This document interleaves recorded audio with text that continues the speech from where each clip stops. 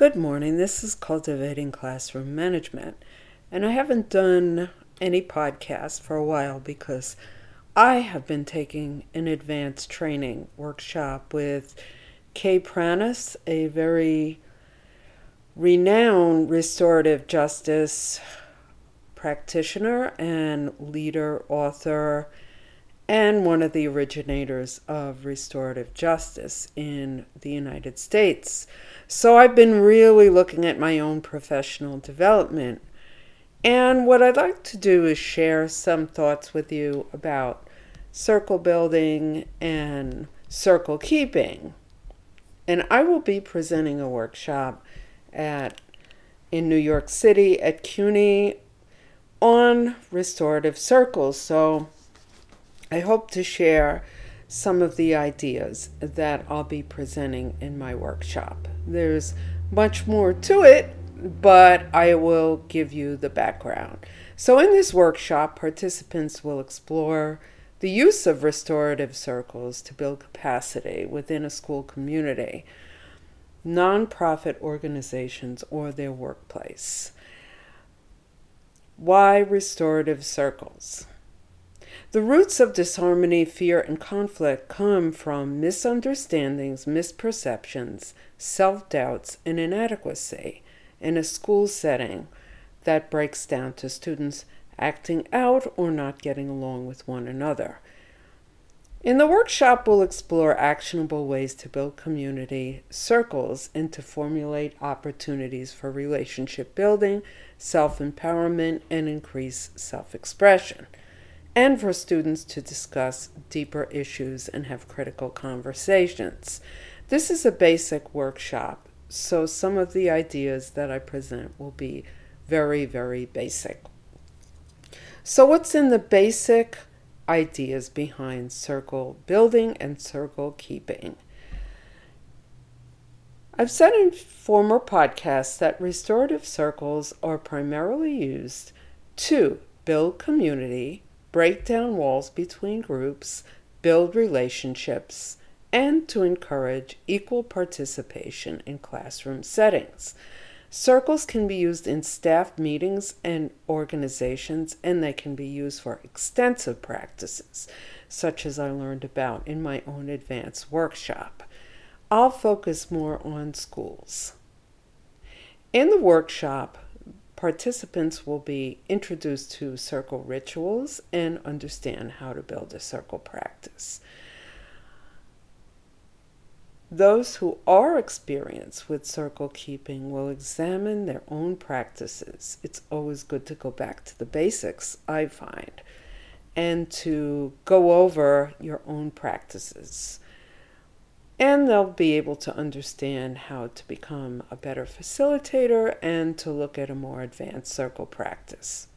So what are circle practices? In the classroom, circle practices are a new and exciting possibility.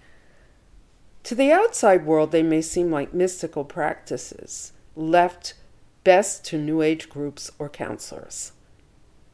The myth that restorative circles are not for the classroom must be debunked. The question that most teachers ask is, what is restorative justice? How can restorative justice help my school culture? And how do I engage students in a meaningful practice? What is the difference in all of these terms? And what is the difference between restorative practice and restorative justice? What are circle practices? And how can they be used in the classroom?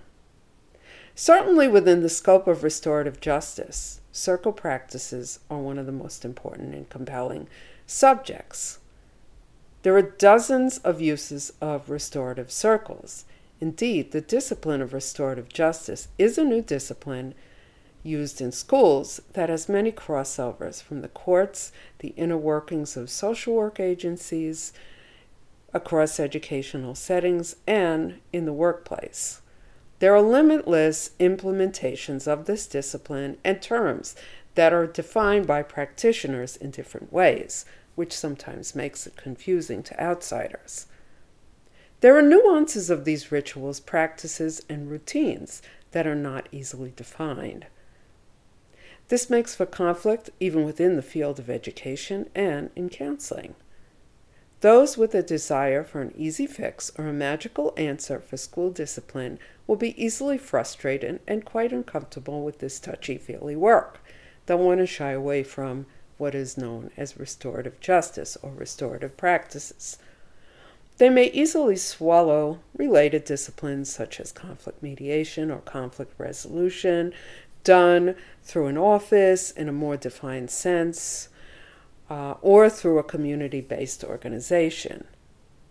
Many teachers, parents, community members, researchers, and journalists desperately want to solve discipline problems in schools, as well as they should, but they just don't know how to do it with restorative justice. And, of course, the field needs a little more time to develop its research and to find ways to make this practice more palatable, more practical, and more useful and more connected to school discipline. However, there are some things I know for sure. What do I know for sure? Restorative justice has roots in indigenous cultures and has been used as a natural way for members of a group or society to work out or work through problems using respective practices such as listening to one another, letting one person speak at a time, hearing all sides of the story, and coming to group consensus, coming up with ways that are more fair for the entire group and based on equitable practices. In other words, these practices are not punitive, but they're looking toward more community-based solutions. Restorative justice took off in the justice system in the 1990s, but it was around way longer than that. It was around, as I mentioned before, in indigenous cultures and in countries such as Canada, where groups of community members practice what is called circle sentencing, which means that an organized group of people got together as a community to decide in a very structured way how best to come up with a solution for somebody who had committed harm to the community. So that's how restorative justice began, as ways to undo harm, to make sure that all sides are heard, and to come up with solutions that are not only best for the victim and the person who committed the harm, but to come up with solutions that are best for the community.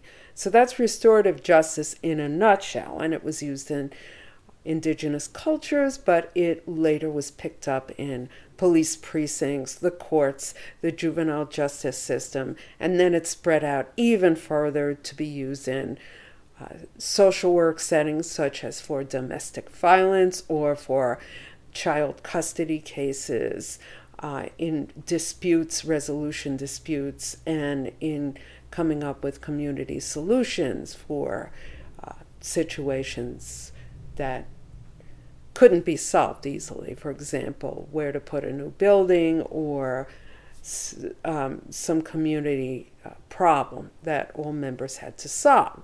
Restorative practices the term was coined pertaining more to practices that are expansive in the classroom or, again, in social work agencies. So the practice is a practice that is a little more expansive, and it also includes community-based community building, celebration circles, healing circles, sometimes academic circles such as literature circles. So restorative practices are more expansive. Impromptu conversations, restorative conversations, all fall under the heading of restorative practices. What are circle practices? Circle practices are based on the ancient ritual of circle keeping. And circle practices do have a rhythm and do have a sense that the group empowers itself and that all members are equal in the circle.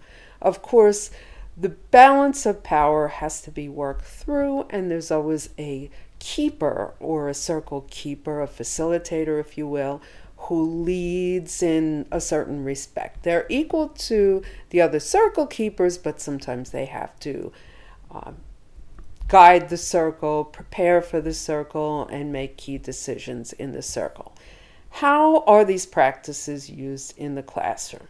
Again, since this is a very, very new practice, restorative circles started to be used in the classroom in different pockets, in different countries, in different parts of communities. And the idea is to use these restorative circles not just to build community, but to prevent disciplinary problems. Now, that may seem very much like it's counter to the current disciplinary practices that were popular in the 1990s, but I think that teachers started to look for answers, and principals definitely started to look for answers about how to reduce school suspensions. And some of the ways that they came up with reducing school suspensions are to have students solve their own problems and conflicts in restorative circles. That's a little more of an advanced problem, but to build community and change the culture of the classroom. Again, there's a desire for an easy fix, but there's no magic pixie dust to whisk away discipline problems. I believe that school culture has to change and shift, and that's not an easy thing to do. It's a community problem, it's a whole school problem, so restorative justice is best done at the school level. Now, in some cases, it's simply not done at the school level. So a teacher who wants to be a rugged individualist can take on restorative circles, but it works best at the school level. When educators start to see schools decline, they feel mighty bad about it. Some educators do turn to the methods and approaches that they think of as having been effective as when they went to school. They might daydream, fantasize, or feel sentimental as they recount the good old days, when kids knew what the rules were and were afraid of their teachers. Those golden memories of being a member of a strict class conjure up images of the little old lady teacher wearing a bun, swinging a pointer, and sending the, quote, bad kids off to the principal. Those who are steeped in these memories also remember the big old dean or the assistant principal who looks like a bouncer. If the principal wasn't a disciplinarian, he or she certainly had a deputy to stand in their place. Discipline usually was fraught with a bullhorn or at least a booming voice, accompanied by a red face and pink slips to send students to detention. Those students who caused a disruption were frequently removed from class, or they were sent to detention. Suspension was something to fear back in the old days, but it wasn't as scary as going home and hearing from your parents. Now schools have changed radically since most of us were young. The days of sitting and chewing on your pencil and waiting for instructions from the teacher are a faint memory. Some of us are no longer cramped into those tiny desks or prohibited from drinking our morning coffee. We have to think about discipline from multiple perspectives, since schools do not look like they did when we were going to them. While all of the aforementioned constituents all want a safe, orderly, and positive community, they really want to go about it in the way that works with the current practices that are in place. We can no longer keep suspending students and feel that this is equitable, just, fair, or even manageable. While many of the critics of restorative justice and restorative practices get to swing their proverbial bats through writing an article or a popular newspaper editorial every few months, there are still those curious enough who want to know about it. Circle practices emanate from ancient ritualistic practices and have the potential for a multifaceted approach to building and restoring relationships within communities. At the center of all circle practices, an intention must be made. The first step in creating a circle practice is to unfurl the limitless possibility of circles. Often the purpose of circles shifts as participants unfold their thoughts, emotions, and need to communicate. Every age, group, and population must have a different approach. One of the books that I highly recommend is by Carolyn Boyes Watson, and it's called Circle Forward. It is obtained through Living Justice Press. It's a manual that shows you how to run a circle. And I would recommend reading this book because it concretizes how to run a circle. So, some of the practical things I will add about running circles are the following. And I'm going to open my PowerPoint from the presentation. We must learn to live together. We're going to live together anyway, so we might as well learn better ways to get along and communicate. And I quote Kay Pranis from her workshop in 2020. And I further state that when students are brought together to look one another in the eye, to communicate, and to develop common values, there's a better chance to get along with one another. Rethinking relationships and community. There is a sense that we cannot keep on doing what we're doing in terms of student discipline. There are students who need the most love and care, and those are the ones who tend to be most widely misunderstood. Students of color, students with disabilities, students from indigenous cultures, students from LGBT and transgender groups have been known to typically receive harsher sanctions such as excessive removals, school suspensions, and unsupported timeouts.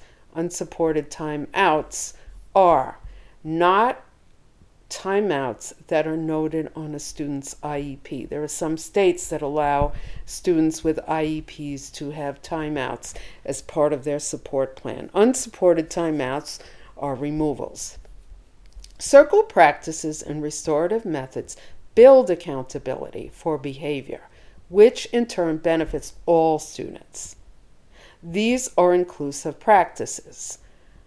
Restorative justice, restorative practices, and conflict mediation are approaches that build community, restore relationships, and repair harm.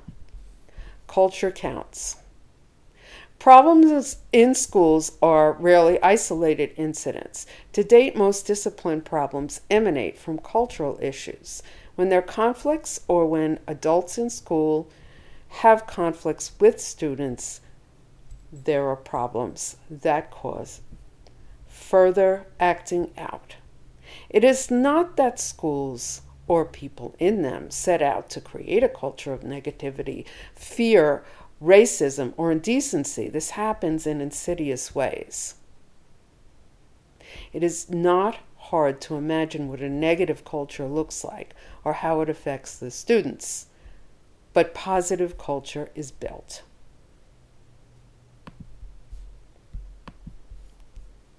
Programs that emanate from top down are rarely successful. Teacher buy-in for restorative circles is essential.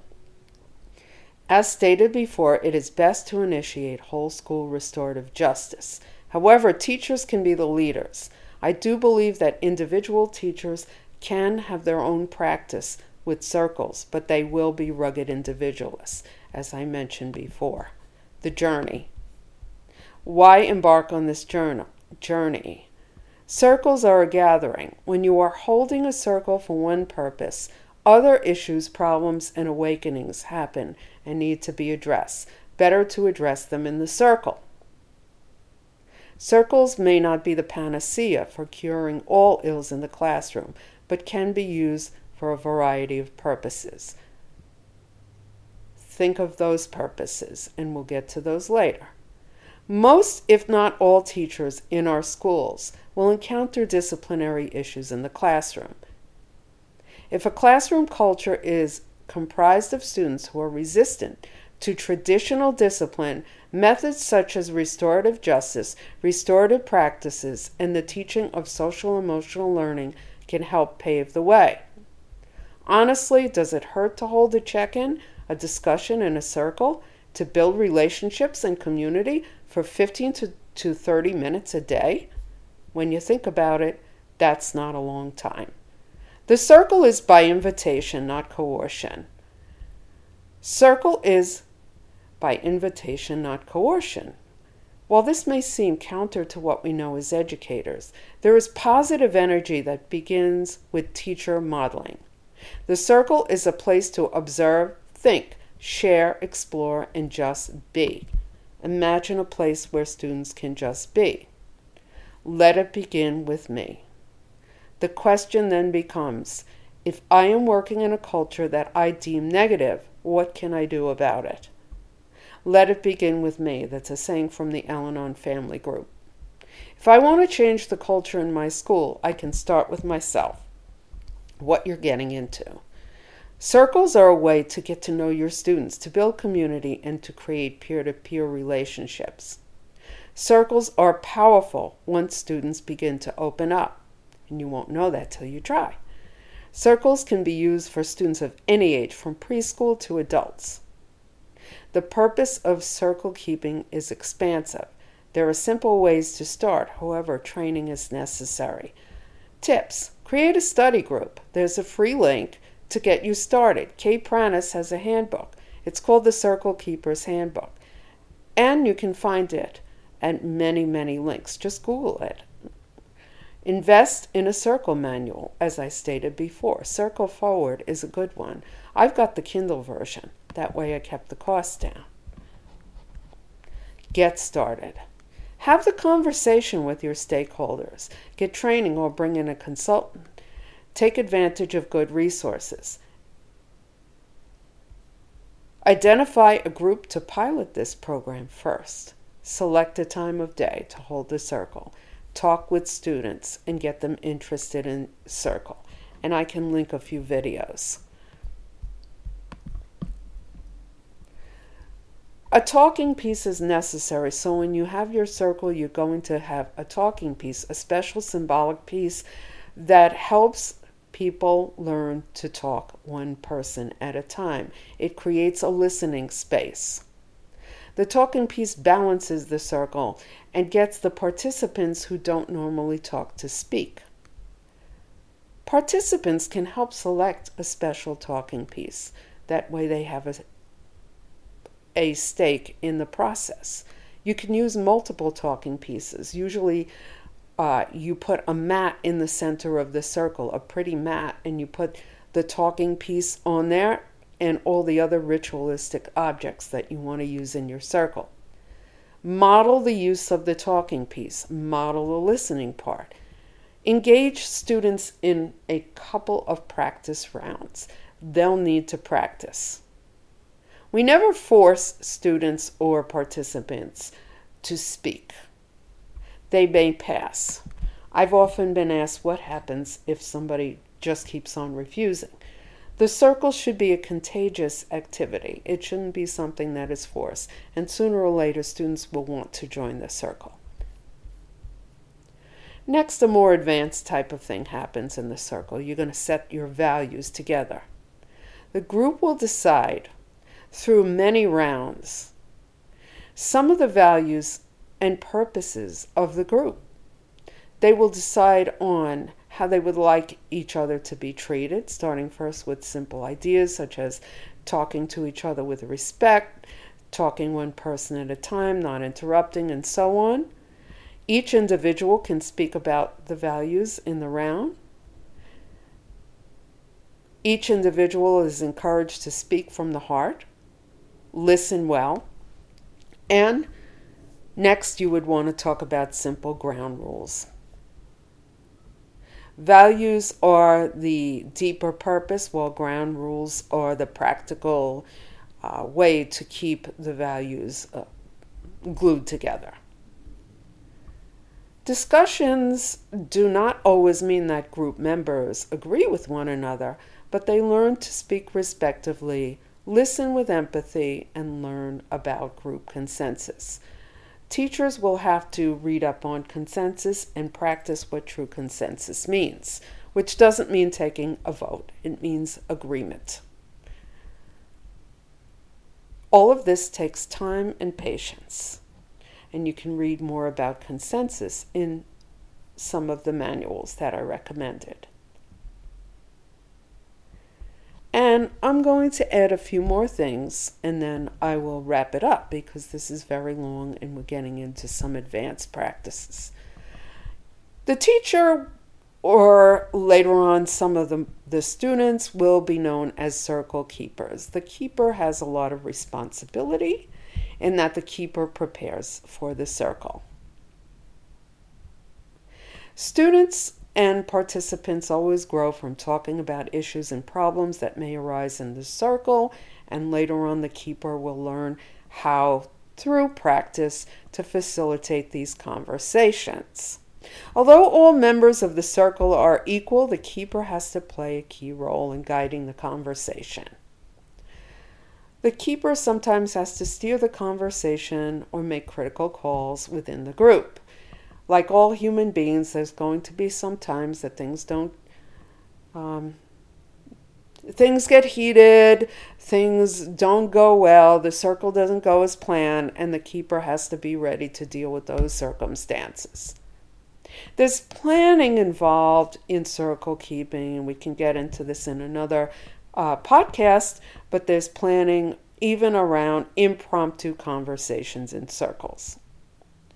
What thing the keeper must do is to build relationships, so they'll need to do a check-in to simply find out how everybody's feeling, and after a few rounds of relationship building, there's some other ways to make people feel comfortable, which is to break the ice, to get engaged in icebreakers, and there's a million of them out there. It's really wise to spend more time building relationships in a circle than the more advanced practices, and we can get to those later on. But the primary purpose of the first few circles that a teacher runs is to build those relationships. And in the circle rituals, and I'll just go through this and then I'll wrap it up. The opening would start with a greeting where the circle keeper introduces themselves, or if everybody knows them, they say hello. A check-in, as I mentioned before, you're going around and you're checking in to find out how everybody's feeling, creating a caring community, again using the talking piece. The rounds happen where you're talking about the values, the agreements, and the norms, coming to a consensus. You might do an icebreaker before that or after that, depending on your circle or your style. Then there's the meat of the circle, or the activity, or the dialogue, or the conflict focus, if it's a conflict circle. And then circles always end with a closing to make sure that everybody speaks and that all members have gotten the word in that they want to say. And in more advanced practices, you'd process with either the group or part of the group. So I just want to say that thank you very much for letting me talk a little more about the depth of circle practices, and I hope you enjoyed this podcast. I will add a few more links to my show notes. Thank you very much. Cultivating Classroom Management.